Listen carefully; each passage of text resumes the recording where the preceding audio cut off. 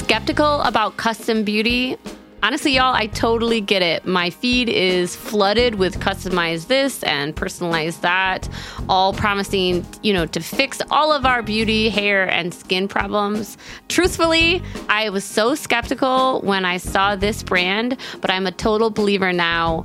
When Prose says custom, they actually mean it. Their products are no gimmicks, and your formula couldn't exist without you. Each and every bottle of Prose custom hair care and skincare is made to order and personalized with unique blends of naturally powerful and proven effective ingredients to meet your needs. Their in-depth consultation analyzes over 80 factors for a complete view of your life and beauty goals. And they get personal. Prose covers everything from your concerns to diet, exercise, and stress levels to uncover what's impacting your hair and skin health. Did you know, for example, that Minneapolis has weirdly hard water, which apparently was affecting my hair? So some of the ingredients that they put into my hair care was to deal with the fact that we have hard water. Wow. I love that. They also asked me things because I have had a baby recently, am I still breastfeeding? What are my hair goals? And I also really appreciated they asked how much effort do you want to put into your hair? Yeah, because I'm at the point, I used to do those, put effort into my appearance, but now it's I just want to be able to walk out of the door without feeling self-conscious. This is truly such a genuine endorsement. I've really enjoyed using these products. But don't just take our word for it. In a third-party, double-blind, dermatologist-supervised control clinical trial, this is the gold standard of all of these trials, Prose proved that personalization works better than off-the-shelf alternatives. Try it for yourself and get your healthiest hair in 30 days or your money back. Prose is so confident that you'll love your results that they're offering our listeners an exclusive trial offer so you can see the difference custom care can make. 50% off your first subscription order at prose.com/justbreakup. That's prose.com/justbreakup for your free consultation and 50% off your one-of-a-kind formulas. Prose.com/justbreakup.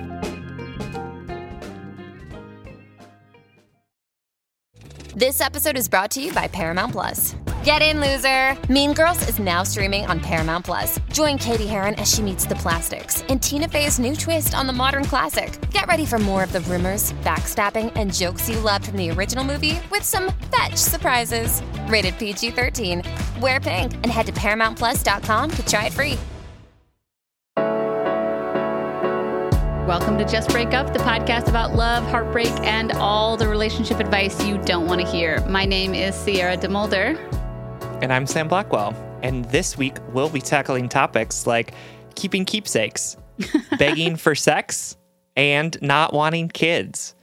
But before we begin, we just want to give you our Surgeon General's warning, which is that we are not licensed mental health practitioners, sex therapists either. We're going to talk about sex in this episode. We don't know. I don't know how to do that very well. Yeah, absolutely. Sam and I are not professionals. We are not trained in this. So please take our advice as you see fit in your life. We are just here to offer our humble musings. So if we've had some understanding and maybe some laughs on the incredibly rewarding, but mostly confusing experience that is love. All right, before we get into this week's check-in topic, just a quick reminder that if you subscribe to support us on Patreon for $10 a month, you can join us for our first ever live stream. We're going to be doing monthly live streams with our $10 level supporters. And our first one is this Wednesday, June 22nd at 7 p.m. Eastern, 6 p.m. Central. We're going to celebrate Pride, take your live questions, hang out with Big Cats and you all. So, check that out at patreon.com/justbreakuppod. This is a great way to connect, get a question answered in a faster setting, and also directly contribute to the success and sustainability of our show. And we are grateful for those of you that are able to do that. Absolutely. So this week's check-in topic is inspired by a real life happening. Real life. Oh, okay. Outside of the show. Keeping this all anonymous and also very simple because it was very simple. I got a text recently from somebody from my past who was like a friend. And they said, they were like congratulating me on the baby and just like life and everything. And they said also, like, I apologize for any of my assholery in the past. I do carry guilt about that. And because we hadn't spoken in years, and, you know, we were friends when we were like younger and like sloppier. But I remember reading the text and I was like pleased to hear from this person. And I remember reading this text and literally thinking, I wonder what they're referring to.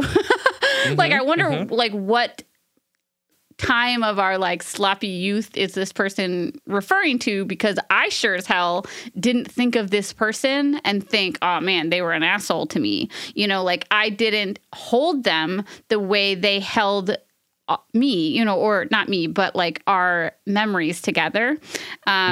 And I texted back and said like, oh my gosh, like so good to hear from you. And just so you know, like everything is all good.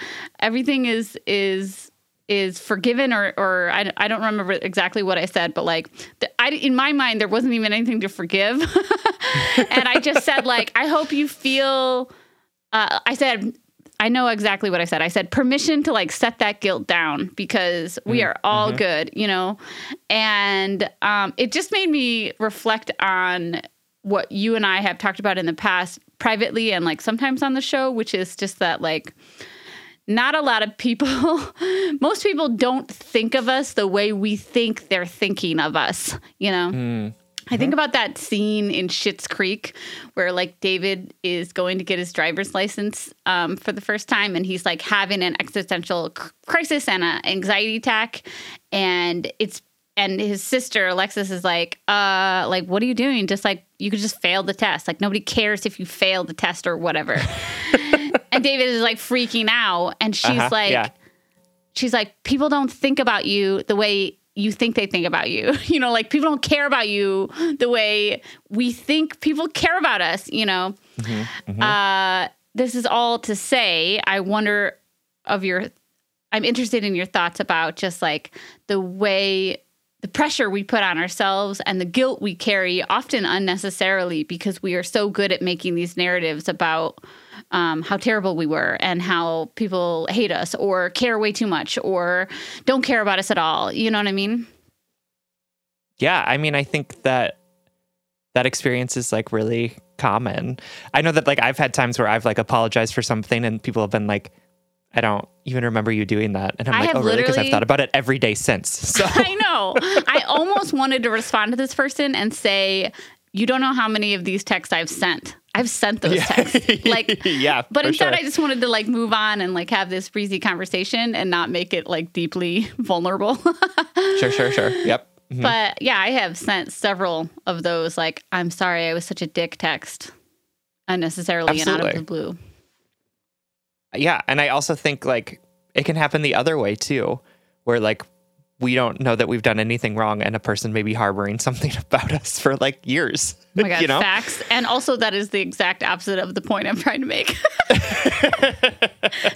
I'm like, listen, people don't think about you the way you think they do. And then you're like, but they actually do. And you just don't know it. Which all gets to the point that like we will never know unless we ask. And secondly, like we'll never know. Yeah. Like we can't control or know what other people think about us all the time. Like it is impossible, and it is so deeply outside of our control as well. Like there are people in my life who, or not in my life anymore, but like people who I know who are acquaintances, and I've like written that person off in my life because they said one thing to me. Yes. And like I think it just goes to show that the things that we do actually have like very little impact, or at least like very little impact on the way that people think or feel about us. And that like one thing can either be, oh my God, I love that person because they made that joke that one time and like now they're like in my heart for forever, or like, oh, that person like did that weird thing that one time and so now I'm just like not interested in being part of their life anymore. And that it's like so outside of our control. Yeah, Like, I was just going to say, we can't control that interpretation. Mm-mm. Yeah. No. And like, I love the idea of like apologizing for things that we have done wrong, for sure. And I love that friend of yours like reached out and like did that apology. Like, I think it's really cute and charming. And it is just so funny the ways in which like our interpretations of our experiences can be so different, even though they literally happened to both of you. Yeah. Like at the same time. Like, Totally. Yeah. and like their interpretation was like, I really fucked up. And your interpretation was like, I don't know. We're in our 20s. We're all sloppy. Like that's just kind of like how it works. I wanted to be like, what are you apologizing for? But I Yeah. mostly just wanted to give them permission to be like, I don't carry this at all. I don't think of Right. you and feel hurt, or I don't, you're free, like let it go. And I think maybe that is the point I wanted to get to in the check-in topic, is just honestly like give our listeners permission to like let go of what they think that they did wrong, and like know that most likely people are not thinking of you as viciously as you think that they are, and that we're all just like moving through and doing the best we can. I'm a huge fan of these like accountability apology texts. And also I hate thinking that this person walked around with such guilt, literally use the word, I carry guilt in that department, and, and I think I just want to like give us all permission to like, we can set that down. I think I'm not sure if that's serving us, Absolutely. No, I think that's a great permission that you're giving all of us to say like, yeah, we don't have to carry around this idea that we have somehow like so fucked up, especially when it's like there's so much distance like and time between those things as well. Right. Like I think about things that I did when I was like 21 years old, and they still like give me so much anxiety and like totally. and like shame. And it's like, that was literally 13 years ago. Yeah. Like so much time has passed. I'm an entirely different person than I was back then. Yes. And just that idea of like, I didn't know better and I was doing the best that I could in those situations. And my best wasn't great, sure. And it was the only thing I had available to me. Totally. And I think that can be really hard, but it just goes to your point of like, we hold our guilt and our shame so close to our hearts, and other people honestly don't even think about it. You know what I mean? Don't. They don't even, I hadn't thought of this person in years. You know what I mean? Right. And even in like the converse situation where I'm thinking about like, oh, that one person did that thing to me one time, and so like now I don't want them in my life. It's like such a passive thing. Right. Like it's like I don't think about it. Right. And if I met them, I would be like, hey, what's up? How you doing? Yeah, you know what I mean? fine. Like it's it's fine. Especially those things where it's like we didn't have a huge falling out, like where there was like no fight that happened. It just was like they were weird once, and then I was like, okay, well, I don't need to be their friend. Yeah. Like I don't carry it around. Like it's just like it's not impacting me. It's not on my heart. Like it's just such a thing of like, I don't think that they were necessarily a bad person. It's just that they did a thing, and I was like, I don't need to be friends with them, right? Like, and not in a mean way, like get away from me, like you're a horrible person. Just in a way of like, oh, I'm just not going to choose to pursue this friendship any further. Like, yes, totally. I totally agree. And also like, so if, conversely again, like if you did wrong that person, right? Like if you were that asshole and they do hold that against you, one, they have a right to do that. Not everybody is for us. And just how we can say no to people, other people can say no to us. And also two, if they don't want to or can't or choose not to see the different version of you, the Sam that's 13 years older, that is unrecognizable from the Sam before, then they don't it's not that they don't deserve it. It's just like, then they're not for you. Then save that new version of yourself for people who can really appreciate how far you've come, how much you've learned, how much you've changed. I think that's a great way to discern what guilt and shame to carry or not. Just because they can't see the new person you are doesn't mean you're not a new and better person. Their validation of it isn't the point of that growth. Yeah. And I think like a lot of us walk around with this like existential fear that somebody in the world doesn't like us. And it's like, oh my God, people are going to not like you. Sorry. Like, no matter how nice you are, no matter how kind, no matter how. And that I interrupt people don't you like just that I go all the time. So like, it's fine. And that's okay because like not all people are for us. We don't have to be for everyone. And that's not an excuse to be an asshole all the time. Exactly. Not all podcasts are for you. So if you don't like it, you don't need to leave a review. Just stop listening. Yeah, no, and like the idea of we can fucking love that little outburst right there. I loved it. Right? We can. It's okay. It is okay that people don't like us. It's all about like, it's chill, it's cool, like let it go, and you're like, just stop listening. Don't like it. You don't have to listen. Okay.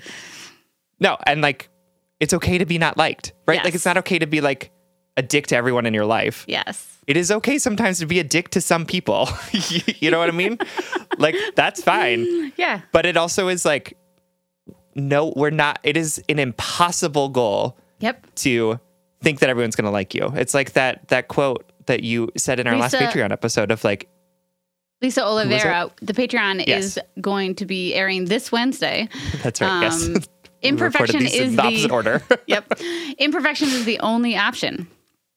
Yes, it's the only option. People not liking you, some people not liking you is the only option. Like there's no other way to move through the world because who knows for whatever reason, but people are just not going to like us and that's okay. Yeah. I have thoroughly enjoyed this check-in topic. We've kind of gone all over the place, but I fucking enjoyed that journey. And I feel like it bodes well for the rest of the show. So you ready to get into these letters? Let's do it. All right. So the first letter is from Bittersweet Nostalgia, whose pronouns are she, her, and who is writing to us from Central Coast, California. I'm curious of how you deal with photos and keepsakes from relationships past. I've recently been taken out by the good-natured Google Reminder. I back up my photos with Google Photos, and it likes to remind me... Sorry, my earphone. My fell out. Of my cavernous ears. Why are your ears holes so big? I don't know. I have like little elf ears if you're watching along in the video. And I know, say your little ears are elf so ears. dainty. They're not dainty. They're huge and elvish. Okay, so if you want to know what we're talking about, you can watch this episode on our YouTube. You can subscribe. Anyway, sorry about that, folks. I just tried to catch it while talking. Okay. I back up my photos with Google Photos, and it likes to remind me of the photo highlights years later. OneDrive does the same thing. Even for those of us who don't back up their photos, surely you have some laying around somewhere. On this day, X years ago, you were having the time of your life at this very special place with this very special X that you, for whatever reason, don't talk to anymore. Do you delete the photos you shared with that special person? Do you take photos out of frames and toss them? Do you have a memory box that you hide deep in your closet? Most recently, Google Photos reminded me of going to a playoff hockey game several years ago with my dad, and it dawned on me, looking at the date of that photo, that it was the last time I saw him. The benign reminder was a kill shot, and I broke down in tears. I love your podcast, and I'm fully on board with the block approach to moving on. But do you feel the same way about photos and mementos? I suppose a simple solution to my conundrum is to turn off the Google Reminder. The truth is, I like holding on to memories and photos and various keepsakes. I don't want to get rid of them. The challenge for me is recategorizing the memories to be no longer painful. How do you hold on to memories of previous relationships?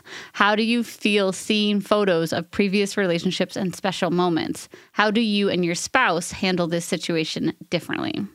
This is a great fucking question, and deeper than the just the photos, as the letter writer gets to. It's like not just like how do you deal with photos of past relationships, but how do you deal with the memories, the good memories of relationships that no longer exist. But first, just like on the surface. So Sam, one, do you keep photos, or like Facebook memories when you were on Facebook or things like that? And two, mementos, like gifts that people gave you. I guess, like, how do you cleanse yourself of those things, or do you keep them around? And are you a nostalgic person? I don't actually know that. I'm a nostalgic person. I don't necessarily feel very nostalgic about my romantic relationships. There are a couple that I feel nostalgic about. And I do have keepsakes from relationships past, and I do have like photos of relationships past that like do come up sometimes in like particularly like the iPhoto stuff. Like it'll like memories from this day or whatever it is, and it'll be like, oh, that's that time that I went with that person to that place, like exactly what you're referring to. And I am a nostalgic person, and I also think that I benefit from my nostalgia being generally positive for me, right? Like I don't generally like look at photos and I'm like devastated by what's happening. Like I think that I generally experience them as being like, oh, what a great time that was. Real. Like that's sort of like, ooh, I do feel that pang of like bittersweet of like, oh, and now that time is gone. But it is sort of like a, like, oh, I recognize why this relationship didn't work out with this person. Like I for sure like wish it had gone different, or I miss them or whatever it is. And like, it feels very sort of like separate from my today experience. You know what I mean? Like it doesn't necessarily like come in and like infiltrate my moment of today. Right. So I generally keep them. Like I don't delete them. Like some of like from like toxic people, sure. Like I don't need their memories to like come back on my on my iPhone. Like that doesn't serve me, and I don't need it. But like gifts they've given me, sure. Like why would I throw out a gift? Because it hurts you. I don't know. Yes, it's like that time that my ex was like sort of weird about coming to my house when I wasn't there, and left me a cupcake one time. And then everyone was like, oh my God, you throw it out? And I was like, no, I ate the cupcake. Yeah. Like, why would I not eat the cupcake? And everyone's like, what if he poisoned it? And I was like, what a good way to go. You know what I mean? Like eating a cupcake if I had to pick. Trusting, that's the metaphor, is trusting the universe not to be evil. Yes, exactly. Yeah, I think I'm nostalgic, but I get like a little violent in my breakups, meaning I have to like aggressively, not actually enacting violence, but I have to like aggressively cleanse, because I'm terrible at setting boundaries in breakups, as you know, because you've set them for me. So like I have to delete all photos, I have to delete phone numbers, I have to like do the full cleanse so that I can have like a clean break, or else I will be messy until the end of time. However, I am thinking about one particular relationship that was good, like was inherently good and just didn't work. And that is hard. That's hard to see that. I think I can't. I don't have a kill shot example the way the letter writer does, but I have looked at photos or mementos from that relationship and felt a pang of nostalgia, not because I want that relationship back, but I think in a similar way that the letter writer like touched on, just sort of acknowledging like time passed and lost and love lost and just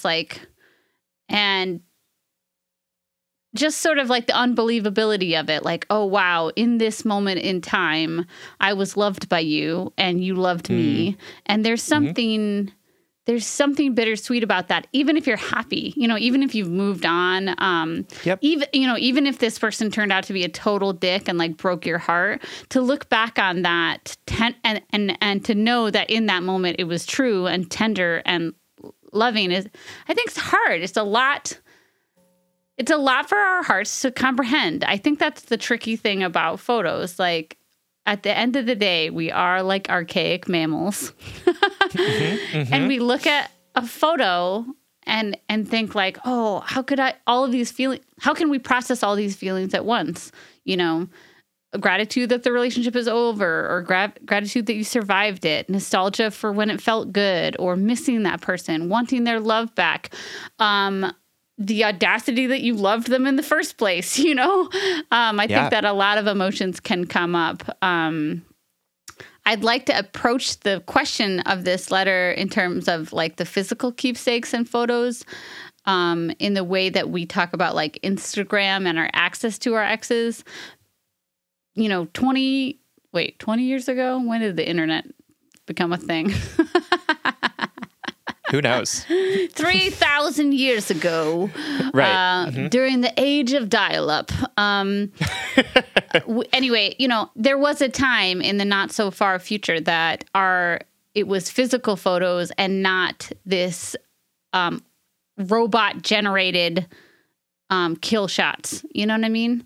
And I would like to address it like, okay, well, what would I have access to before the internet, and how would I deal with those photos? I probably would have a keepsakes box. I've had a box of photos in the past, and I put that box away. And then when I'm ready, like the letter writer said, when it's no longer a kill shot and instead just a soft, tender remembering, then I can look at that box again. And to be honest, the photos that I have kept that I tucked away until I could look at them without feeling hurt, because they were important to me, I kind of grew out of too. Enough time passed where the specialness of them, the urge to want to keep them, I would look at the photo and I would no longer feel hurt, and I would no longer feel nostalgia, and I would no longer feel gratitude. I would just feel presentness. And maybe that is the goal, to get to a point where like you don't need these things. Yeah, I don't know. That was just like some random musing. But do you think it's like, how would you feel if your partner had a ton of photos from their past relationships? That's a great question. I think I would feel fine with it. My phone is full of photos of things that are like no longer present in my life. Like there's thousands of photos on there. Probably of like exes. Absolutely. 100% sure that there are exes in there. Really? Your phone goes that far back? Mm-hmm. Oh, yeah. Well, I'm also thinking that like I don't totally understand the cloud and routinely delete photos that like my most recent ex, until this current relationship, I deleted all of the photos of that motherfucker. Legit. And I would be happy if Peter had photos of his former loves, because like that's a part of his life. And if he wants to remember it, like cool, then he should remember it. I like have letters from my high school girlfriend. So yeah. But for some reason that feels more, I'm going to use the word challenging, because although I feel similarly as you about like if my spouse had a bunch of photos, I think it would be challenging for me. Like I think it's hard to separate the feelings of nostalgia from the feelings of missing or desire or and at least in that case of like of feeling a sense of comparison or insecurity. But maybe that's my own. I mean, that definitely Peter is my own bag. has a rich emotional life, right? Where he can miss someone and still want to be with me. You know what I mean? Totally. Like that's it. Because I have those experiences, so I'm sure that he has those experiences too, right? Where it's like, and I think that that's part of it, of recognizing that your partner's emotional and life and experiences are like just as rich as yours are. Yes, right? totally. Like they are just as complicated as you are. And so if you're looking at a photo and having this flood of all of these different emotions, like then your partner is also capable of like experiencing a number of different emotions at the same time. Yes. And also capable of choosing to be with you. You know what I mean? Totally. I think, easier said than done, but also that's the work. That's the head and heart work that we're trying to do right now, because I want my wife to have like a wonderful life before me. Yep. And after me, you know, like. And also, like, she does. You have no control over it. Right. Like, no matter what you want, she has had a rich, wonderful life before you. Yes. Oh, yeah. The past. Out of my control. Can't touch it. Can't change it. Yep. Yeah. I think to the letter writer, though, like, I think you know what the answer is. It's about finding the healthy relationship to it, you know, recategorizing as, you know, you use that word, recategorize that. I definitely would say, like, if you know something is going to be painful, that you wouldn't want to be like surprised by a photo of your shitty ex or of a family member that's no longer with us, like, then I think it's absolutely okay to take those precautionary measures and turn off the reminders or set aside the photos. You know, this is not an apt comparison, but I know for a fact that I have a folder of photos of my dead dog that I love, that I didn't want to get rid of, but I wanted them all in one place, you know, so that I could go back when I wanted to be reminded, when I wanted to go back and I felt safe enough to put myself into those memories, then I could open that folder, you know. Definitely not like a parallel experience, but something that it's a gift that you could give yourself, just like that keepsakes box, just like the Xbox, you know, not the Xbox, like the video game. Yeah, like the console. video game. Yeah. The EX box. Yeah. Yeah, the EX box that we kept when we were in middle school. It is okay to keep these mementos, I think. Having mementos from a past relationship is not a threat to your current one, as much as our assumed monogamous, like, intensely toxic romantic culture wants us to think. It's not a threat. It's not a threat. Yep. You know, like, separate the threats. Like, the threat is your current partner wants to be with somebody else. That's a threat. You know, them having a photo of someone they once cared about, but are no longer with and don't care about in the same way, someone that they have recategorized in their heart, not a threat. Yeah, absolutely. And the other thing I'll say is that having memories that devastate us isn't necessarily a bad thing. You know, like, you know, you talked about sort of seeing that picture of your dad and like breaking down in tears. Like, I recognize that was like really painful and that like was really disruptive to whatever it was that you were trying to do. And it's not a bad thing that happened. Like, of course you were devastated by that. Like, of course, seeing that and remembering that like deeply impacted you. And the ways in which those memories become less immediately devastating is by being exposed to them, right? By having them and going through them and processing through all of those different emotions, right? Like, and if it's super disruptive to you, like, for sure, take this with a grain of salt, right? Like, I don't really know how this is showing up in your life. And like, but I know that for me, I had to spend more time thinking about my dad so that it wasn't like when I was reminded of him, suddenly my whole day was disrupted. And instead I'm often, not always, but often now at a point where I can see a picture of him, or it's Father's Day yesterday, right? Like, I can go into Target and see a bunch of Father's Day cards and not like erupt into tears. Right. But part of that is like, I had to be okay with the fact that like, that's the reaction my body was going to have to not just like random pictures of him that come up on my phone, but also just like stuff in the world. You know what I mean? Like,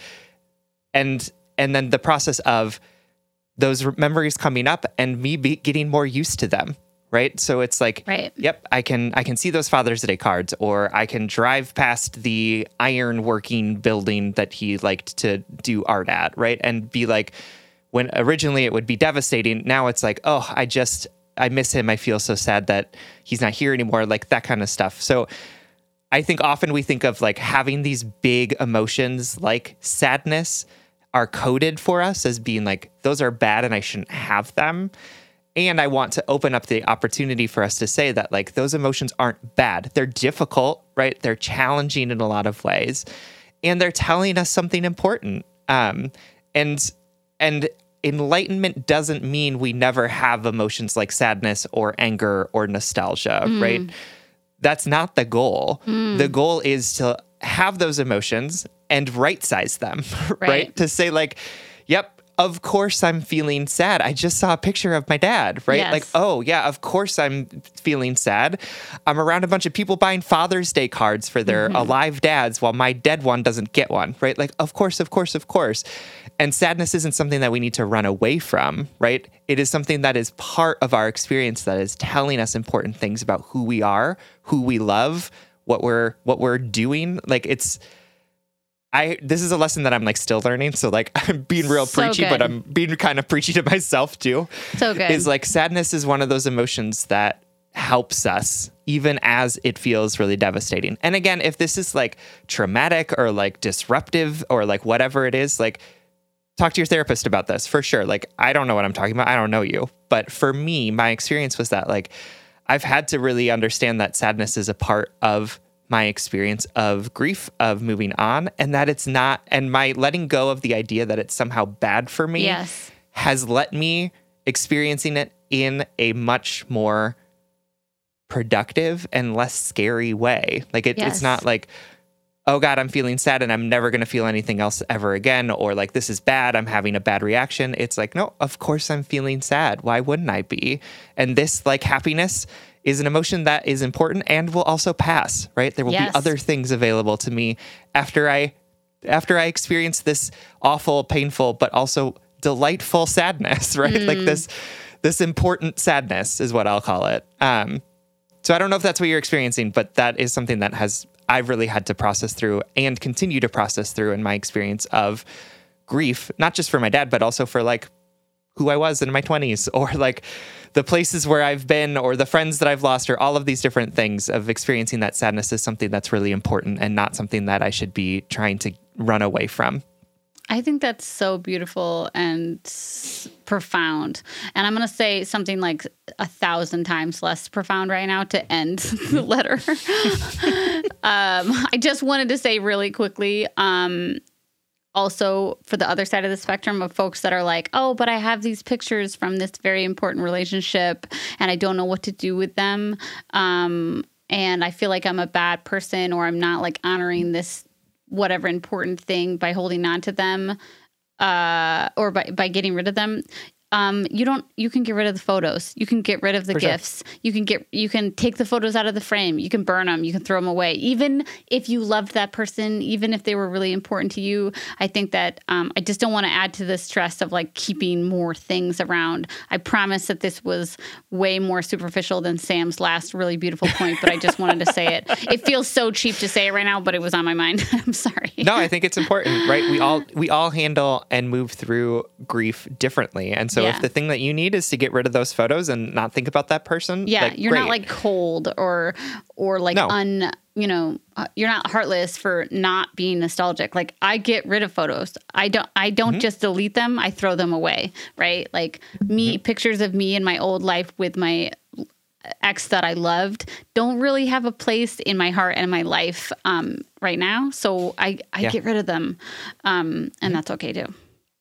Absolutely. But Sam's point was like way better. So if you want to just like end it there.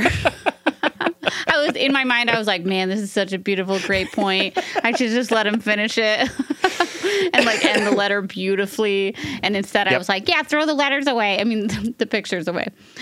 Anyway. That is also a-okay. If you want to do that, that's what you can do. Okay. Thank you so much, my darling Bittersweet Nostalgia. I hope that you can sit in those big feelings, as Sam says, and recognize that they're not a bad thing, and keep those photos as long as you'd like. Thanks so much for writing.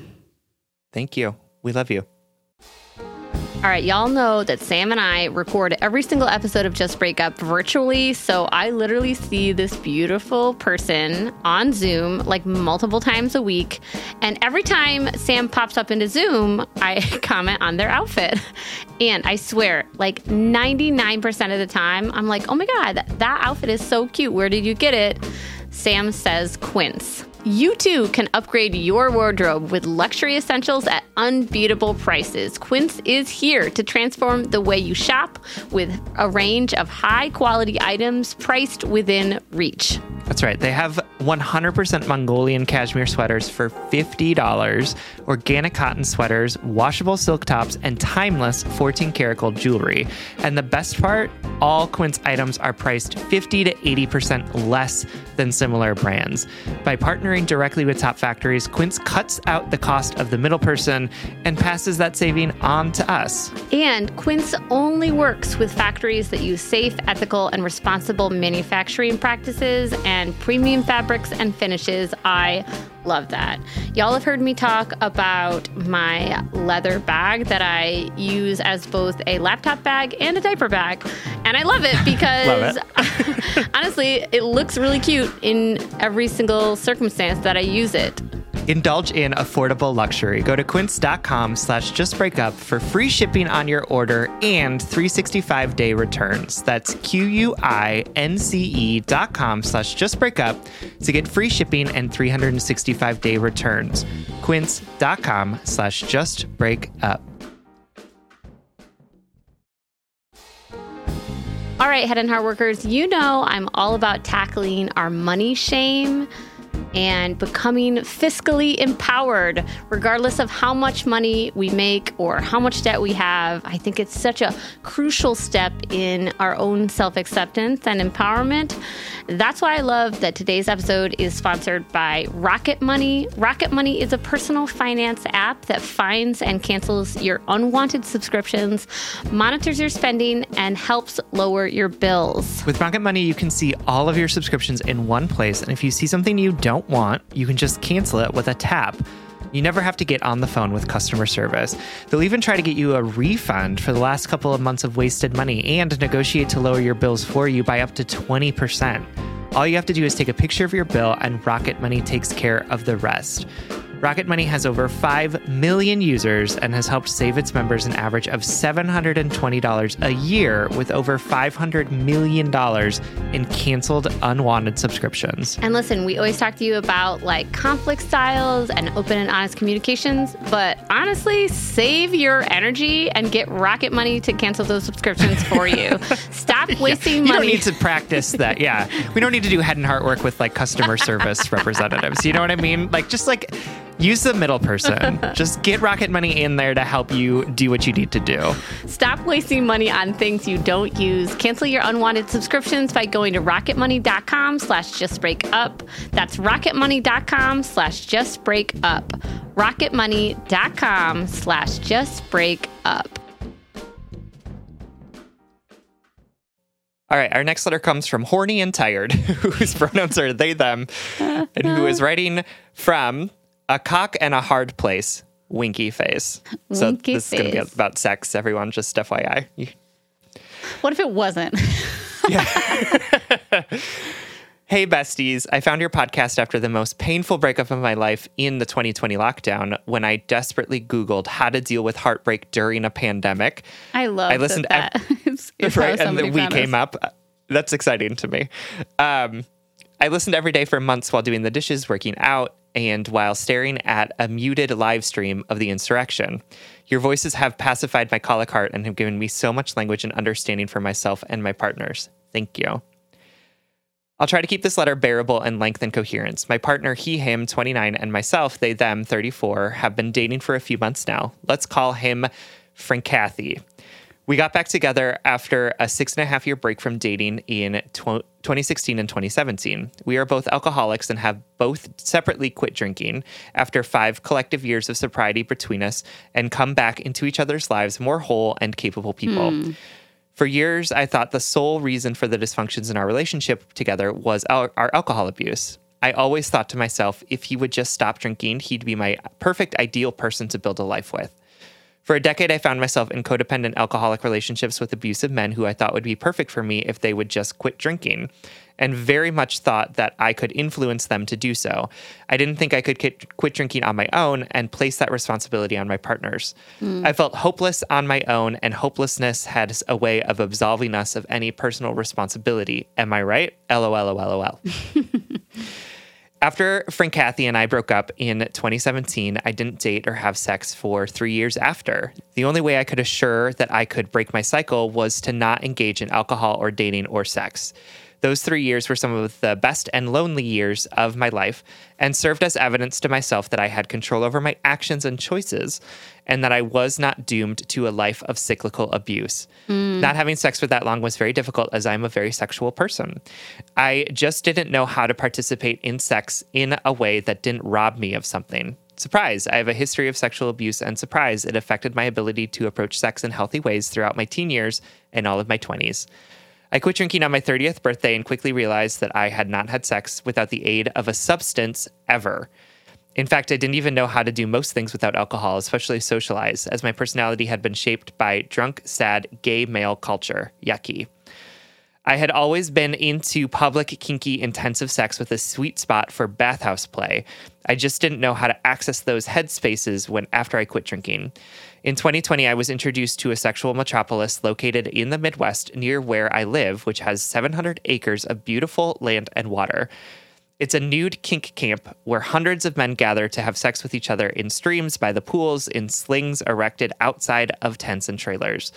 Grown men and NB people of all body types and ages participating in all types of kinks out in nature, returning at night to campfire and laughter. Over the past 2 years, I have immersed myself in the community I have found there and have made friends and lovers who I spend time with on and off seasons. That camp and the community of people in it, in addition to years of therapy and head and heart work, have gotten me to a place sexually where I feel genuinely liberated from the sexual pain of my past. So much is healed within me, and I am finally living my best and most authentic sexual life. So anyway, that brings us to now, and me and Frank Cathy. He really is my ideal partner in every way imaginable, except one, and I'm getting there, I promise. He is kind, treats me right. We have fun and enjoy a lot of the same things. He gives me space to love my lovers and go to the nude camp. We laugh a lot, and he's so sweet and thoughtful, and I really can see us sharing a future together and being happy. However, I'm afraid we aren't sexually compatible anymore. I'm starting to wonder if we ever were sexually compatible to begin with, because the first time we dated, there was a lot of sexual dysfunction and missed connections between us, and I never really had my needs met. I just thought it was a symptom of the alcohol. Now that the alcohol is out of the equation, I'm starting to feel resentment towards him all over again for not meeting my sexual needs. This shows up in a myriad of ways, like I get a new sex toy and excitedly introduce him to it, and he stares at me and like I'm crazy. I ask him to initiate certain sexual acts, explaining that it is hard for me to be the only one initiating and that it would really turn me on if he did it from time to time, only to be met with weeks of silence, as if the conversation never even happened. I'm the only one who initiates sex, and he shuts down when I bring up our sex lives and how to connect deeper within it. Recently, I was shopping for a sex sling online and showed him a picture of what I was thinking of buying, and he flatly said, "Oh." Then nothing. I asked him, do you want to try using it with me? He replied saying, sure. I told him that I've seen him get more excited over drive-through condiments than the prospect of fucking me in a sling, and that I don't think it's too much to ask for a little enthusiasm. I'm really hot, like what the fuck? There are small rejections almost daily of my sexual advancement, and it hurts really bad. I'm also sure to communicate that if what I'm asking for is outside of something that he wants to participate in, that's okay, he just has to tell me. He asserts that he's into it, and assures me that he'll get better, then doesn't. He says things like, you're always horny, when I tell him I'm horny. Or he'll keep his clothes on when I get naked and lounge about the house, and it feels like he does it as a barrier for sex. Last week I was picking on him over inconsequential annoyances that he brought it to my attention that I had been picking on him for a few days and wondered what was up. I explained that I'm really harboring some resentment towards him because I'm the only one starting conversations about sex, and he's not meeting my needs despite me literally giving him roadmaps to them. I told him that I don't want to go back to a place of being shut down sexually, and that I can't stay in the relationship if inaction and indifference is going to be his approach to sex with me. This hurt him deeply, and we took some space to think about everything. He shared with me when we talked that my sexuality is so loud and big that it silences him, and my relationship with my lovers in the camps make him feel like he can't meet my needs. He tells me that his fear of not meeting my needs turns into a self-fulfilling prophecy and he shuts down. He asks me to keep trying with him and that he knows he has it in him to be open sexually and to work on this aspect of our relationship.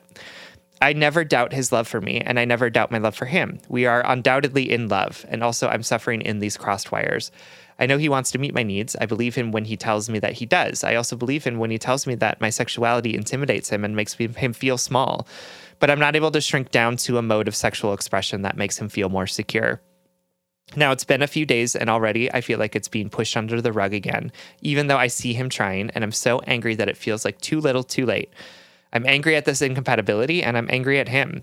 I don't know if I have it in me to keep trying. I deserve a great sex life, and I am done begging men in my life to see me, to celebrate me, and to participate in pleasure with me. And that's what it feels like, begging. It feels like I get a commitment to work on it only when I'm on the way out the door and not when I'm inside the house in the bed next to him. Obviously, it's not working. I'm afraid, though, that if I leave, it will be too soon. I'm afraid of hurting him. I'm afraid that if I leave now, it would be a missed opportunity to build a sexual relationship with him, which nourishes both of us. What do y'all think? For weeks, all I keep thinking to myself is, I really wish I knew what Sam and Sierra would say about this. Aww. Thank you for all that you've given queer listeners. Okay, bye. Oh my gosh, I love you. Thank you so much for writing Horny and Tired, and for listening and trusting us with this question. I love the sentiment of, I wonder what Sam and Sierra would say about this. Like, I just find that so charming and I appreciate it. Should make bracelets. You know, like WWJD. What would Jesus do? What would it be? What would WWSASTAT? Sastat. Is that what that fucking spells? Sastat? I don't know. There's a lot of letters. I'm making merch. Soon. So what would Sierra and Sam say about this? Yeah, Sastat. That's great. But also, no, it's that feels cultish to me, and I don't want it. Okay, so first of all, Horny and Tired, I just want to say, like, I'm so proud of you. I'm so proud of you for getting sober, for doing that time, that necessary abstinence time, that you gifted yourself to better, to walk further down that path of yourself. And it sounds like you've really come into a language of yourself. You've been able to find the words and the needs and the ways to articulate those needs that really make you feel like your most authentic self in this iteration of life right now. And I'm proud of you. That takes a lot of work. And I know that this is partly some of this frustration that you're experiencing right now, I think, is because you worked so hard to get here and now you want the payoff of that labor, which is like totally reasonable. You know, you worked really hard to come back to yourself, and it's really reasonable that you're getting frustrated that your partner can't really meet you here because you deserve it. Yeah, absolutely. Yeah, it's incredible to me, the amount of like self-awareness work that you have been doing to understand yourself so much better. Yes. And doing that in the context of sobriety too, is a really remarkable and profound thing. So like, it's exciting that is something that you are now sort of leaning into. And I want to say flat out that, like, if you want to leave this man because he's not having the kind of sex that you would like to have, and that's a deal breaker for you, like, you are 100% justified in that opinion, right? If this is something that is like core to your understanding of how to be in relationship with people and how to be yourself, and you're not really wanting to change that, right? Like, if this is really deeply important to you, like, you are 100% justified in breaking up with this person, right? Because he's not meeting that sort of core need that you've identified, and you've been trying, right? You've been sort of saying these things and expressing these things, and recognizing that, like, it isn't necessarily his fault that he's struggling with like the sex stuff. It's not necessarily your fault that you are really looking for more sex in ways that you want to have that type of sex. And that incompatibility, even though it's neither of your faults necessarily, can end the relationship, right? Yes. Because there are so many things that are part of our relationships that are outside of our control that lead to incompatibility. And at the same time, I also want to create space for the idea that your version of sex, right? Like your version of what a sexual relationship looks like isn't the only or best way to have a sexual relationship with people, right? Right. And I do want to create space for the idea that you might be assigning a lot of value and meaning to this lack of sex that your partner, Frank Gathi, may not be assigning to it. Right. And that like this sort of idea that the fact that he's not having sex with you is because he doesn't want to celebrate you or doesn't want to participate in pleasure with you is like not necessarily what's happening, right? I understand that it's like very real for 100%. you and that's how you're experiencing it. And that is absolutely true. Like I don't want to diminish the way that you're experiencing it. What I do want to say is that your experience of it isn't the only experience of it. And there's an opportunity to challenge yourself to say, okay, well, the story I'm telling myself about this lack of sex is that he doesn't celebrate me, that he doesn't want to participate with me in this important part of my life. I don't know that that's the true story of why this is happening or whether that story is true for him. Right. And again, if you're at a point where like, this is something that I need, great. Like you don't have to do the work to like, to be in this relationship with him. And I want to say that like this may also be a thing that happens with future partners too, right? Totally. Because our experiences of what sex is and what sex means are going to always be inherently different, right? We may find places where there's like some alignment, but we're all different people in different bodies with different experiences of sex. And so it's never going to match up perfectly. Right. Yeah, I love that, Sam, because in this letter, I genuinely relate to both. Like I have been there with a partner saying like, this is how I want you to honor me. This is how I want you to fuck me. This is how I want to be touched. Or can you do this for me? Can you meet me here? You know, like so much of communication, we think it's like meeting each other on a bridge, right? But a lot of the times it feels like not only are they not meeting us on our side of the bridge, we have to fucking build the bridge and then cross it and go get them to come to our side of the bridge, right? Like I've been on the side also about intimacy. You know, I've been in the place of having a history of a bad relationship to sex and a bad relationship to my body and my boundaries, and finally being at a place where I think I get it and being like, I'm sorry, you don't want to like go down on me, or like I have to, Yeah. I didn't have the journey that our letter writer did, but I relate to being like feeling unhonored. Really, that's like a great way to feel it, or to describe it.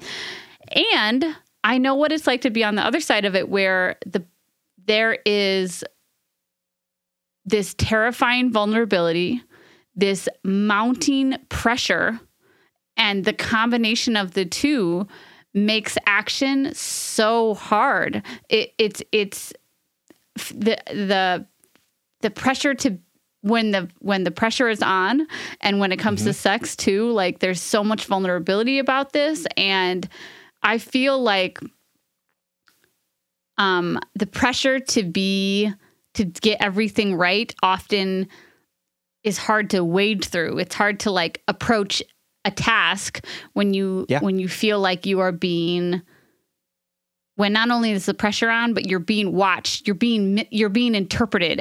Every word you say is being taken as a sign. And honestly, I'm also guilty of that. Like the sure, like, do you want to fuck me in this sling? Sure.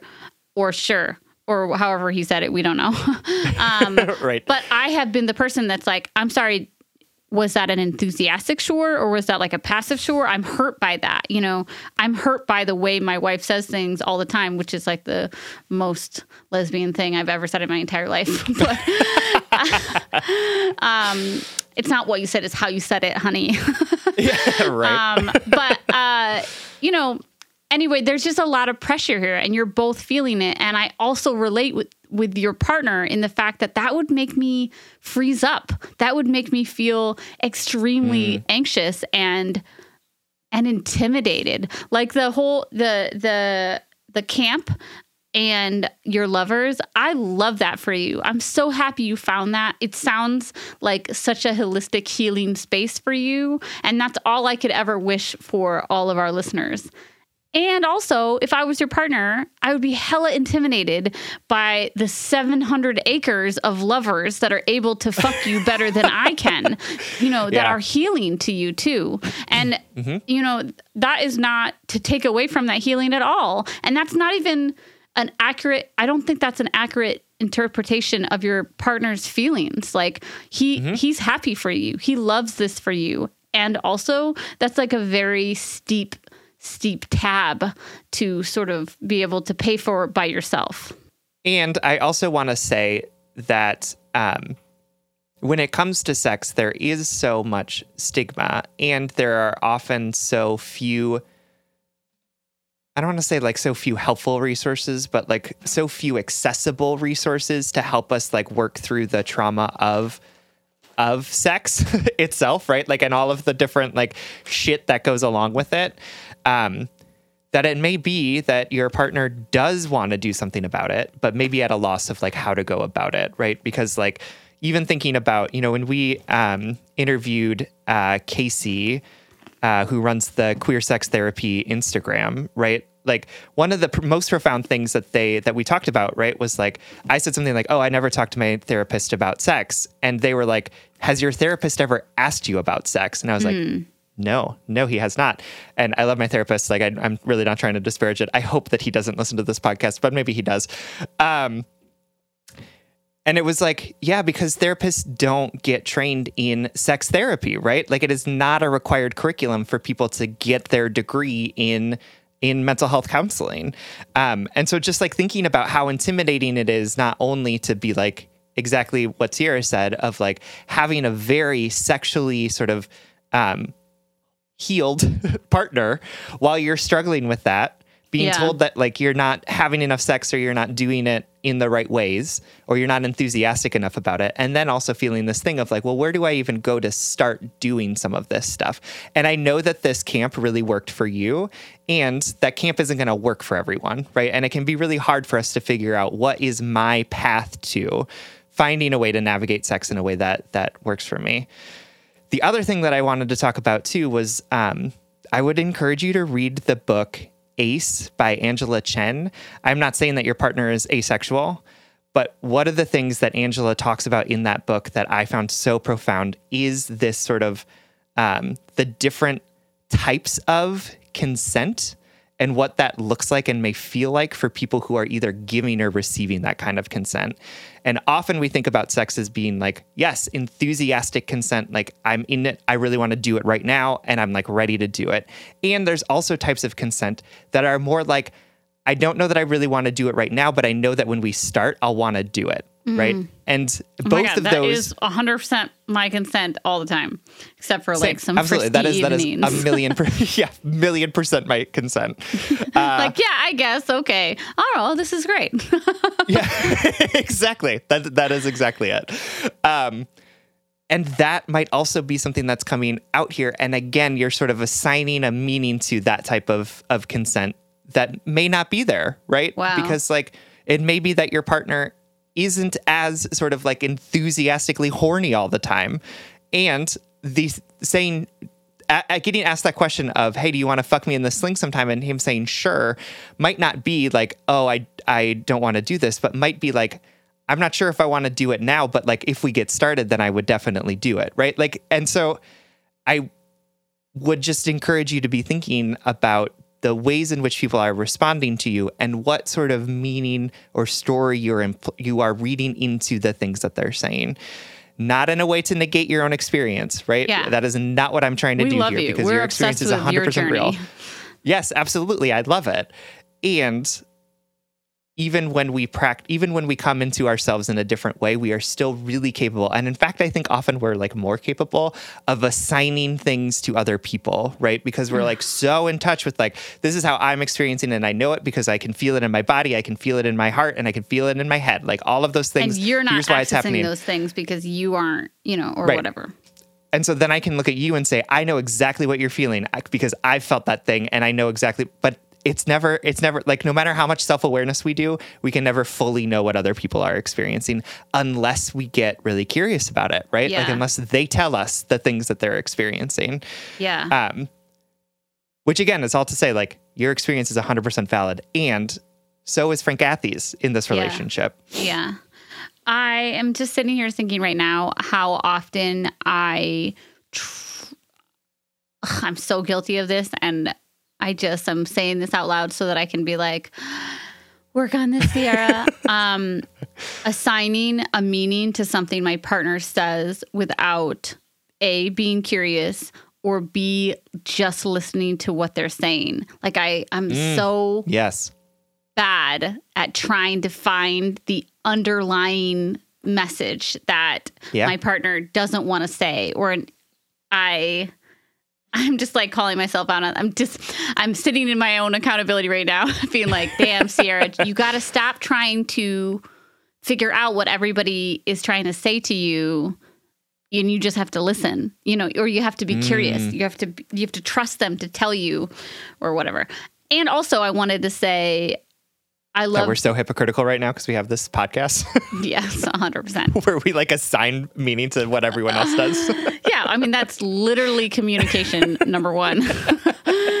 And number two, I don't think I could, after 1,000 years of practice, I still don't think I would stop trying to figure out what people meant when, by what they said.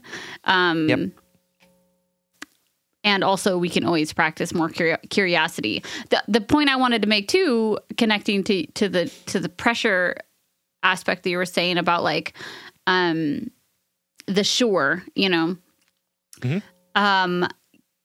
I think too that your partner probably knows how much you want from him right now, and what you want. He knows how the pressure that you're both under right now to make it work. He knows what you want from him. You guys have had multiple conversations about this, and so when you show him a new sex toy, I can imagine that in the back of his mind, it's like, oh my God, say the right thing, or don't be intimidated by this, or, oh, mm-hmm. I bet my partner gets to use this sex toy with their lovers, and that's why they're buying it, not because they want to use it with me, or even the idea of like, I appreciate that you're like, I'm buying the sex toy to help like rev him up and get him excited. And there may be an instance where he's looking at that sex toy and being like, okay, cool, great. Another thing that I have to figure out how to use on you, right? Like, oh, cool. Another way in which thing I have to try. Too or much. Like, yep. It's no, just, absolutely not. Your partner's reaction to that sex toy might not mean, oh my God, I'm bored of having sex with you, or God, your sex, your sex drive is just exhausting. It doesn't mean that, but it can be, intimidating, or the pressure to get it right because your relationship is weighing on this, like you said in the letter, this could be why this relationship ends. So it's hard for everybody. I really hope you hear us when we say we love you, that this is I'm genuine, this is real for you too. Like that we love this journey for you. We love how empowered you feel. And Sam and I know better than most from the hundreds of letters that we read that sometimes the best of partners are just still incompatible to us, period. Yep. Right? So at the end of the day, if this isn't right for you, I walked away from somebody who was so right for me and we were physically incompatible, period. Like I just could not be with that person long term. Yep. So I give you all of that blessing, But also a couple things to think about, a couple more WWSS whatever. Trail off. Things to think about. Feathers for your cap. One, maybe this partner does not have to be sexually compatible to you. Right. Like if you, I wonder where your needs are going to fall along this never-ending journey of the self, right? And maybe this partner can just be a less sexually compatible primary partner, right? Or I don't know what your relationship agreement is, but like, yep. I wonder what you need from him if you stop assuming that his approach to your sexuality is a form of rejection. If you stop thinking that this is about him censoring you or smothering you or not being excited for you and not celebrating you, maybe the way he loves you right now and the way he fucks you right now is enough in this particular relationship agreement. Yep. You know, and maybe it isn't. I keep going back and forth because like I think in a different letter articulated in a different way, I'd be like, yeah, it sounds like you guys aren't compatible, you know, because sometimes that is it. That is enough, you know, but For sure. Maybe you could do some head and heart work to view his love for you as enough as is. Right. Because me and Sam, two strangers from across the world, don't necessarily, from what we know, see his approach to your sex life as a rejection. It feels like one, though. Oh, my God. I also, really quickly, before you jump in, small rejections over time are so exhausting and deeply painful and deeply triggering. So I should have acknowledged that first, that the type of, like, it's almost like you're, like, getting your hopes up and then getting them crashed down 100 times a day because it's like, oh, here's an opportunity for you to tell me that you do love me. Here's an opportunity for you to tell me that you do want me. Look, I'm opening the door for you to come in to this vulnerability and sit in it with me. And again and again and again, that door is closed in your face. And that's really hard. That's like a particularly hard form of rejection. And I'm sorry that you're experiencing that. And also at the same time, your partner's actions and words might not mean the rejection that you feel. It might not be what he's trying to communicate. I think one of the things to also think about too is that like we can lay out, like you said, we can lay out the roadmap to meet our needs, and we can't expect our partner to just meet our needs. Yes. Like all of them. You know what I mean? And like Sierra's metaphor of like we're trying to build the bridge and then like bring them over to your side. I think it's like it's important to remember that like your space around how sexually sort of liberated you are and how horny you all are all the time, right? Like is working really well for you. And it's like the place where you want to be. And your partner is in this other place where he really wants to be. Yeah. And the point isn't to sort of like create the roadmap and say, okay, come to my side, please. Right. The point is to create this roadmap and then figure out like what third place you are going to operate in together. And so like my question for you is, or my encouragement for you, if you are going to stay in this relationship is not just to express your needs, but also to come up with some sort of agreed upon way that you all are going to function sexually. And that doesn't mean just like, you're going to fix yourself and you're going to meet me over here, which I am not saying that you've said explicitly, but can totally imagine that that is what Frank Cathy heard in the way that you articulated it. And instead say, okay, so this is something that we've agreed that we both want to work on, right? We want to be in more sexual stuff together. So what does that look like? Does that look like we have an agreed upon day that we do this? Does that mean that we introduce like one toy at a time? Does that mean that, you know, we agree that like you initiate sex like at least once a month. Like literally, I want you to come up with like the things, the protocols that you're going to use with each other in in the relationship that you're going to be embarking on together, right? Like, I want you to think about like, what are the sexual agreements that you're going to be making with each other? Because it's not that, like I said, it's not that you just drag somebody to your understanding of how sex should work, but that you two are different people in a relationship with each other who have different understandings of what sex can, should, what you want it to look like. And so it's really challenging to do that for sure. And I know that that means that you're going to have to compromise on some sex stuff, which may feel really, really uncomfortable for you, given that you have found such a way to be comfortable in your sexuality in that particular place, you know, with that 700 acres of fucking, right? So like episode title, 100%. Yep. And then iTunes will immediately be like, this title is inappropriate. Fuck them. Right. And like, that's the place where you have found a lot of comfort. And it's great that you found that, right? Like, amazing. Like, it's so great that you found a place where you can be sort of like authentically who you are in relationship with other people.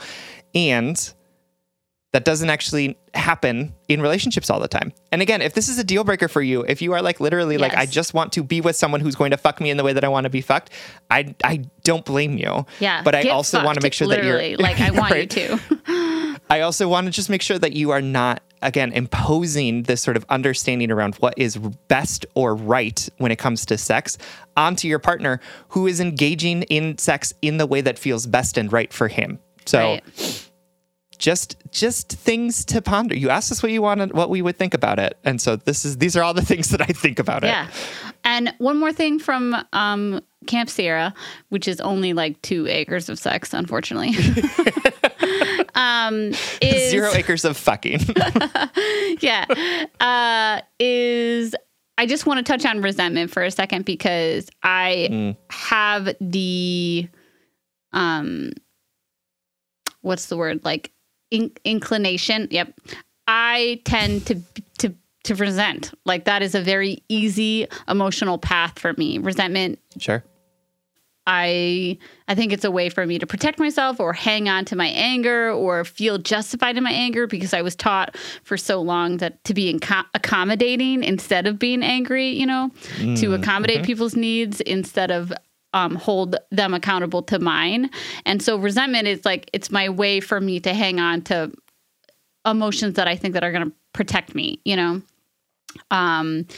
If it's a lot easier for me to hold people accountable if I'm like, oh God, they are treating me poorly and I resent them for this instead of sitting in it all. So I just want to say, like, I understand what you're feeling right now. It's been a path of small rejections, right? It's been a path of you putting yourself out there and you feeling rejected, and that's hard and painful, and that affects the way we feel about ourselves. Like, it's draining, and I'm sorry for that. And also, resentment can drain vulnerability from communication like that so quickly. And when we're talking about sex and we're talking about intimacy and we're talking about partnership, we need to be in a vulnerable space. We need to be in a curious space.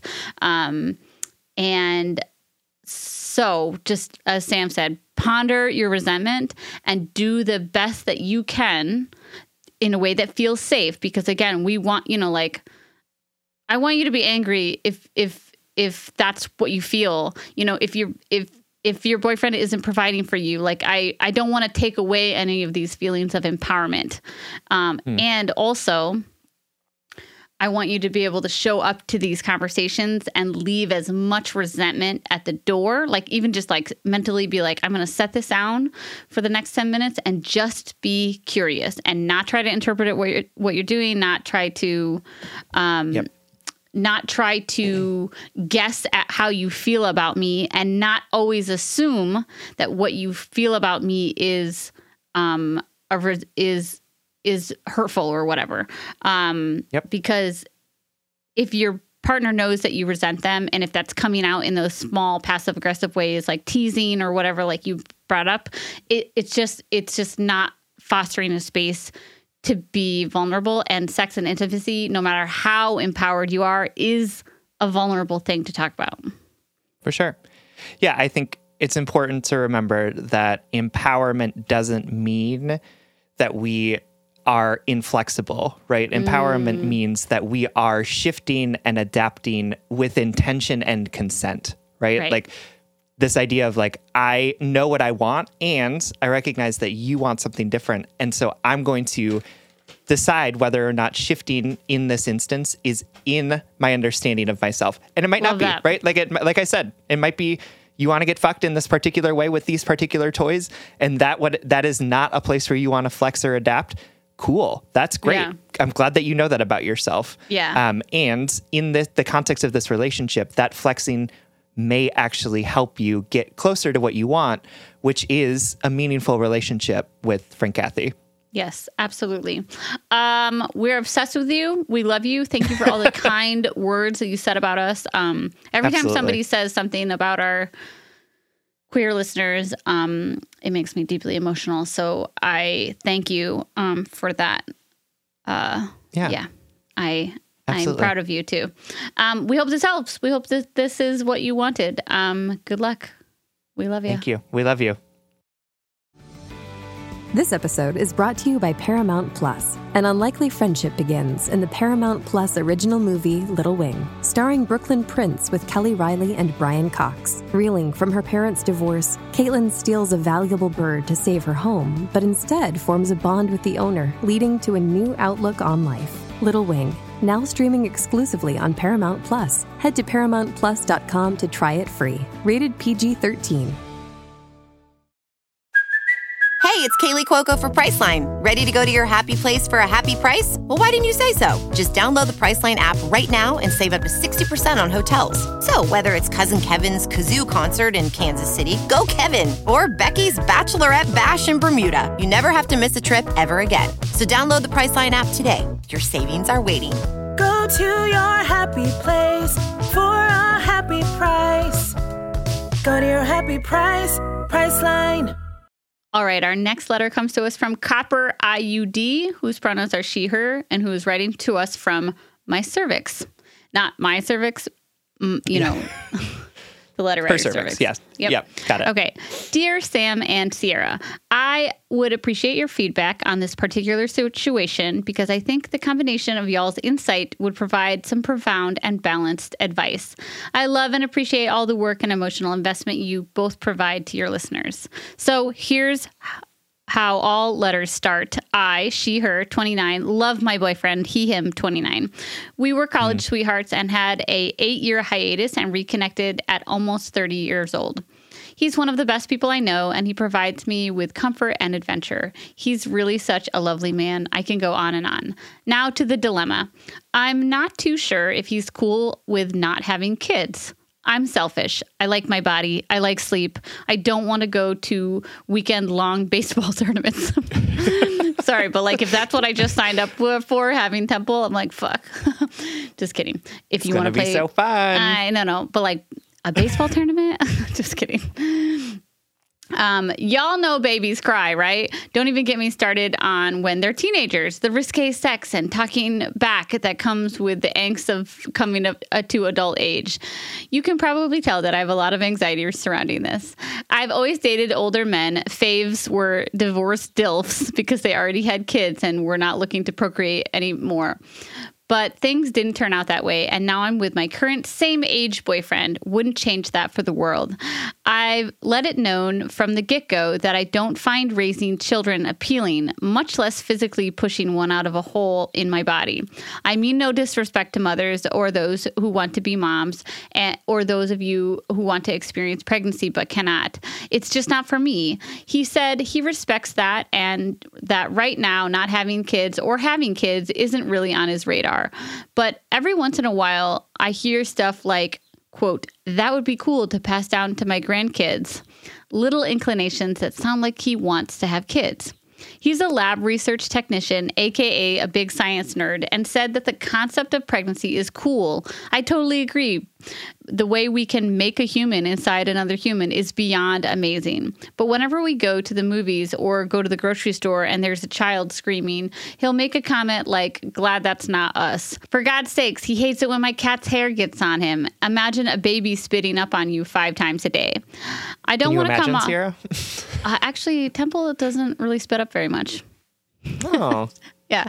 Sorry. I have an angel baby. She sleeps all through the night. Yeah, just like the perfect baby. It's deeply hard, though. Everything you said about it is absolutely true.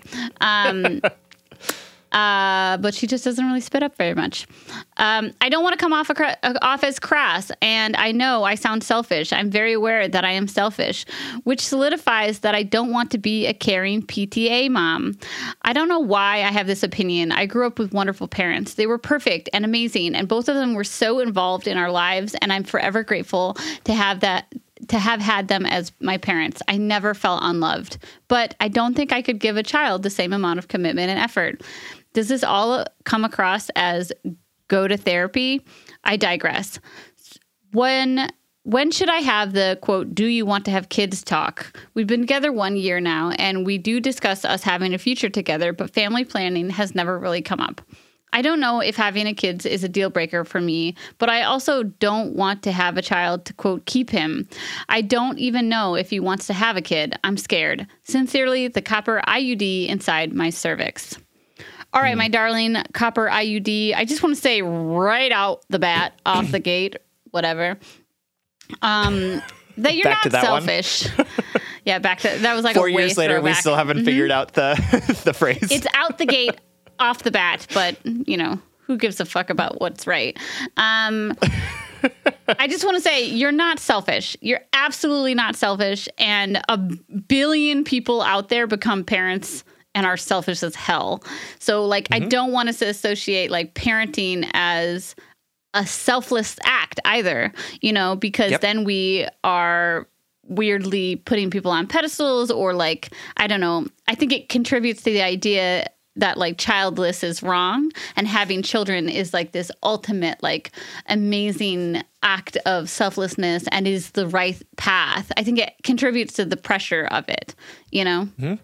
Yeah. And you're not selfish. No, I like, absolutely agree. I think Spencer and you and I had an amazing conversation during the vasectomy conversation a couple episodes ago.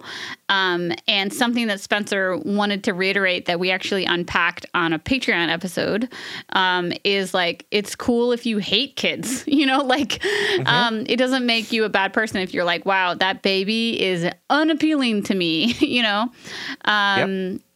People don't have to want to have kids, and it definitely doesn't make you don't come off as selfish to me at all. Like, this is the conversations that we're meant to have when we decide, that we hope to have, right? When we decide if we want to become parents or not. And a lot of people are stripped of that decision, you know? So, yeah, no, not selfish.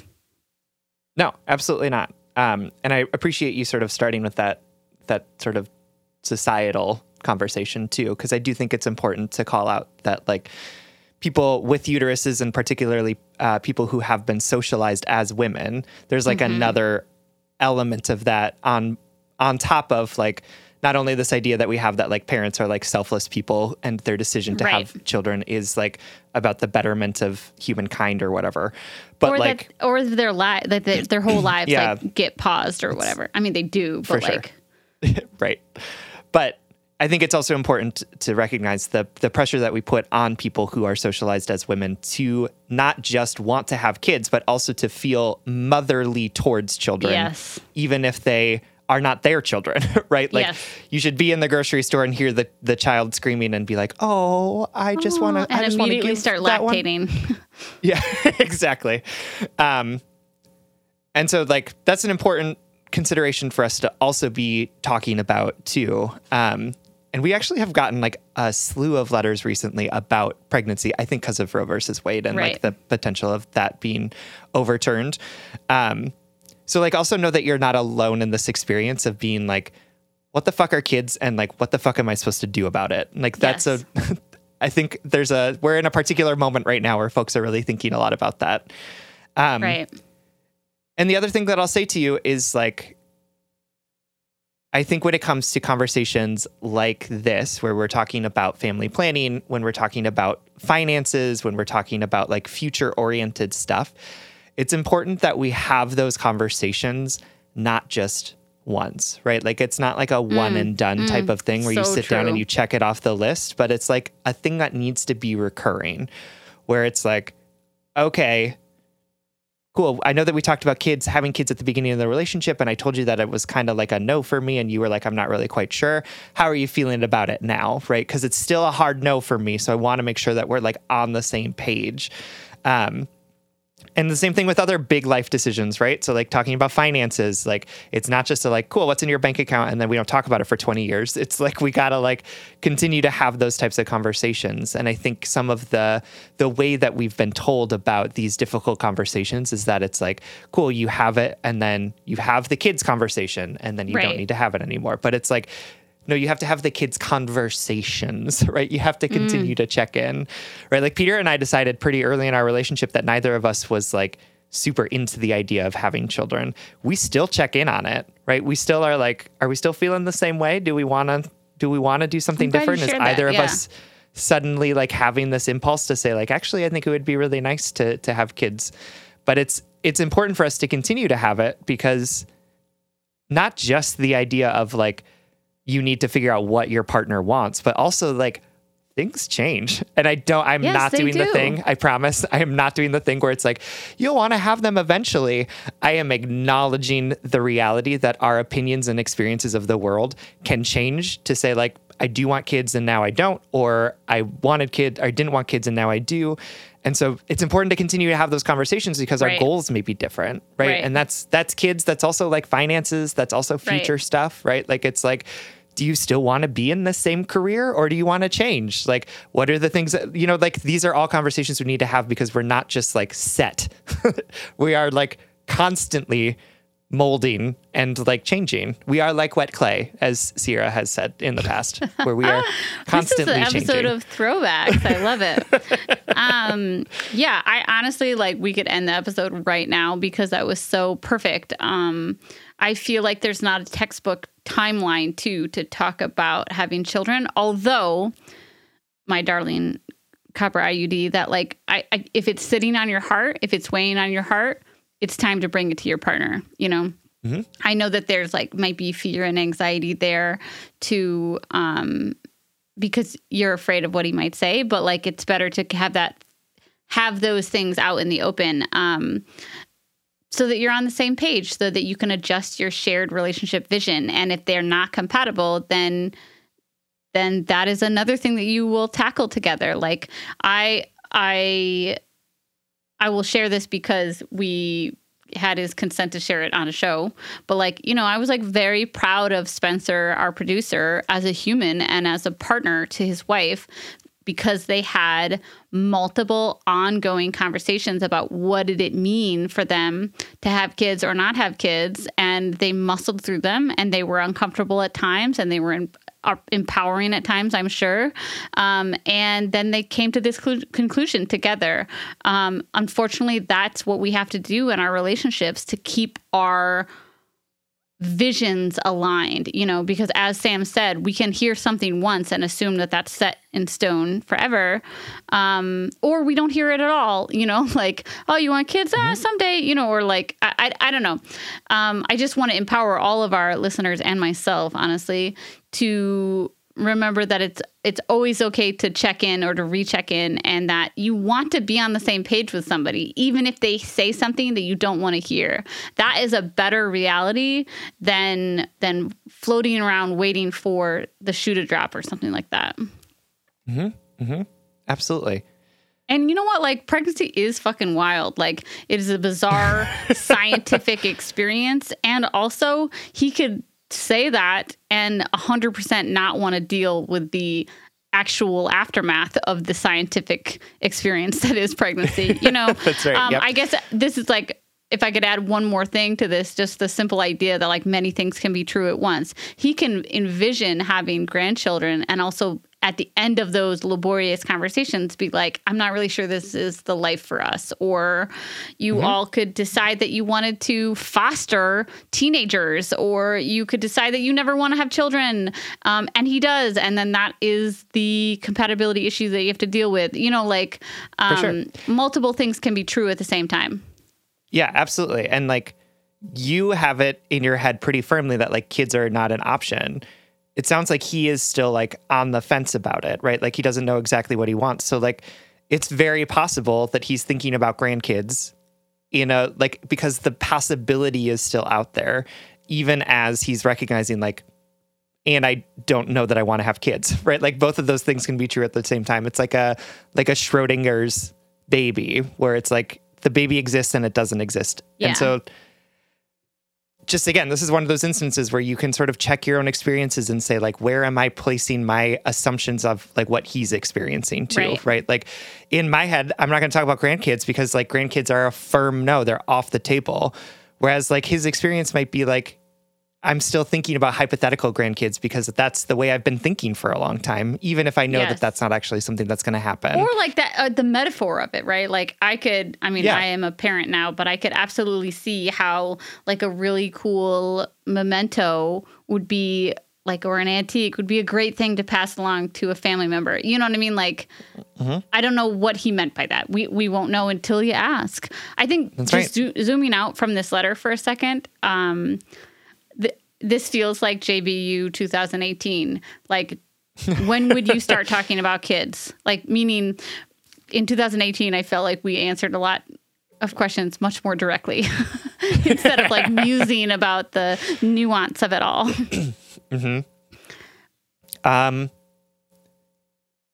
I think it's like one of the earliest conversations that I would have, particularly if this is a deal breaker.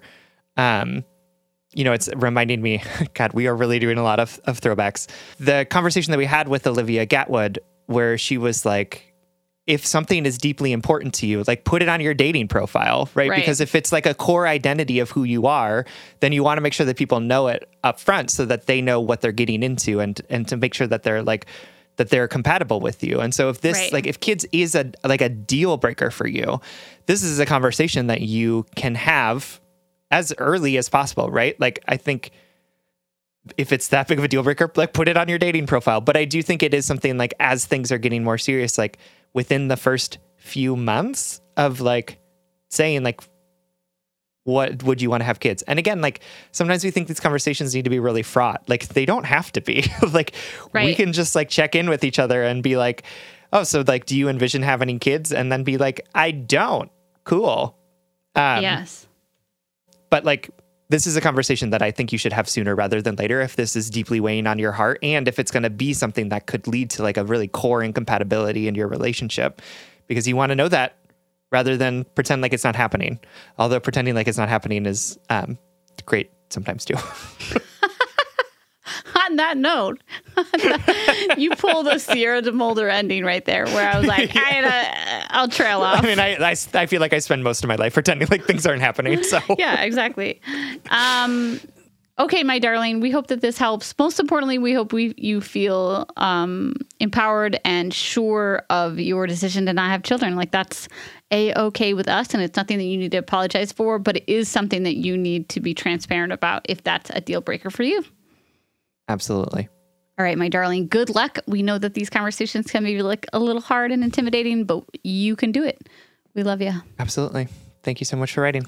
We hope this helps.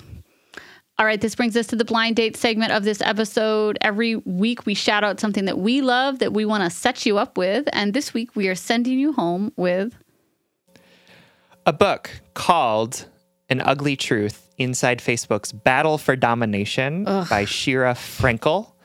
This is a book about Facebook, written by a New York Times journalist who spent a lot of time sort of understanding and interviewing folks that have worked for Facebook, including for a while interviewing Sheryl Sandberg, the I think former at this point COO of Facebook. It is a pretty unflinching examination of the ways in which Facebook has created the the current political and social climate that we are operating under, and sort of outlines a lot of the different ways in which decisions that were made by folks like Mark Zuckerberg have had these really long-reaching implications on how we sort of interact with each other and how we experience the world, and the really sort of profound lack of remorse by the executives of Facebook about the thing that they have created. And it was some stuff that I knew, but it was a lot of stuff that was really new to me, which was really interesting. And I appreciated the ways in which sort of Frankel like laid out the path by which we got here, in just like a very clear and important way. And that there was like a lot of research behind it as well. So like lots of different interviews, a lot of different things. And it really sort of brought to light some of the things that I had been personally feeling about and experiencing with social media, and sort of this idea of like, yeah, and here's how it is playing out, not just for you as a consumer of it, but also us as a world, really, because there's a lot of stuff that was happening outside of the United States too. So I enjoyed it. It was at times like a disgusting, anxious read, right? Like it was distressing, but it also was really interesting. So again, it's called An Ugly Truth: Inside Facebook's Battle for Domination by Shira Frankel. I'm going to ask you this on air so that you are accountable to our listeners. Will you send me that book and the ACE book? like a physical copy of them? Yeah. I don't. Okay. Yeah. I don't. I listened to the Facebook one on Libby. So okay. Then we'll do that too. Never mind. But will you send me the ACE book? Yes, I think I might have loaned it to someone, but if I have it, I will send it to you. Okay, thank you. In an envelope. That's an inside joke, everyone. Not even a good everyone. Inside joke. It's just funny. Okay. We got to keep the mystery alive. Yes. All right, everyone. Thank you so much for listening. You can like us on Facebook, and you can follow us on Twitter and Instagram. I know, at Just Break Up Pod. You can slide into our DMs, send us your favorite relationship memes, and most importantly, submit your questions about all matters of the heart at justbreakuppod.com, which is also where you can find our merchandise and the new WWSASTAT bracelets. I love it. Please remember to follow and subscribe and leave us a 5-star rating and review wherever you get your podcasts, and consider supporting us on Patreon. If you support us on Patreon for as little as $5 a month, you'll get an additional bonus weekly episode. And if you support us for $10 a month, you will get your main feed ad-free. So exciting. And also access to our Q&A live session on Patreon, which is happening this Wednesday, June 22nd at 7 p.m. Eastern, 6 p.m. Central. So if you sign up now, you will get access to that, and it'll be super fun. And we're going to be doing those monthly. So if you miss this one, you also have the opportunity to listen or to join those in the future. Yep. This literally keeps our mics on and helps us reach more brokenhearted souls who need 2 random strangers giving them relationship advice. Original music, recording, editing, producing, all magical things by our good friend Spencer Worth Davis, a.k.a. Big Cats. Make sure to check out his most recent podcast, Finding Quantum Quest, put out by Duvid Media. I changed it up, so it fucked me up. You did change it. Yep. Now you do the affirmation. Okay. And remember, hard emotions are a part of life. Having those big emotions, those nostalgic feelings, sadness, jealousy, resentment, feeling regret, feeling shame. All of these feelings are a part of life. It doesn't necessarily mean you're doing something wrong. It doesn't mean that you are unhealed. It doesn't mean that you are unworthy or unsafe. Those hard emotions are often trying to tell us something, and it's up to us to discern whether or not that thing is true or whether or not that thing is important to us. And if all else fails, just break up.